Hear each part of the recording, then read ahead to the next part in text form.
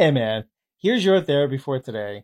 When de-escalating a situation with a challenging person, someone who's engaging in a conflict with you or trying to argue with you, who's yelling and screaming or what have you, or maybe they're more covert about it. Maybe they're undermining your opinions or you as a person, or they're throwing daggers at you, figuratively speaking.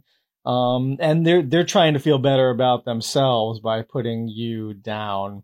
It's important to de-escalate the situation, and the ways in which I teach people to de-escalate this. This is a traditional therapy thing, especially with couples. It's using I statements. I'm sure you've heard this before, but there's great merit in utilizing this.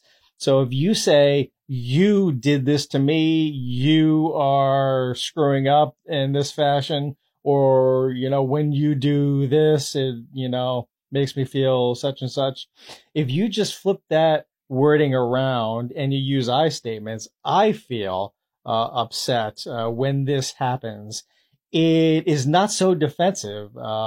So if you're saying to the person, you did this, they get on the defensive and you're engaging in the argument. But when you say, I feel this way, it oftentimes helps to de-escalate the environment, because you're putting the focus more on yourself and the ways in which you are feeling. And maybe that can trigger some sort of compassion or empathy in them. And maybe not. Maybe it just switches the conversation. Maybe it's just not putting them on the defensive. That can be the helpful thing. So utilizing I statements, it can be very, very helpful.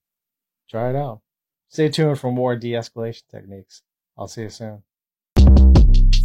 Shortcast Club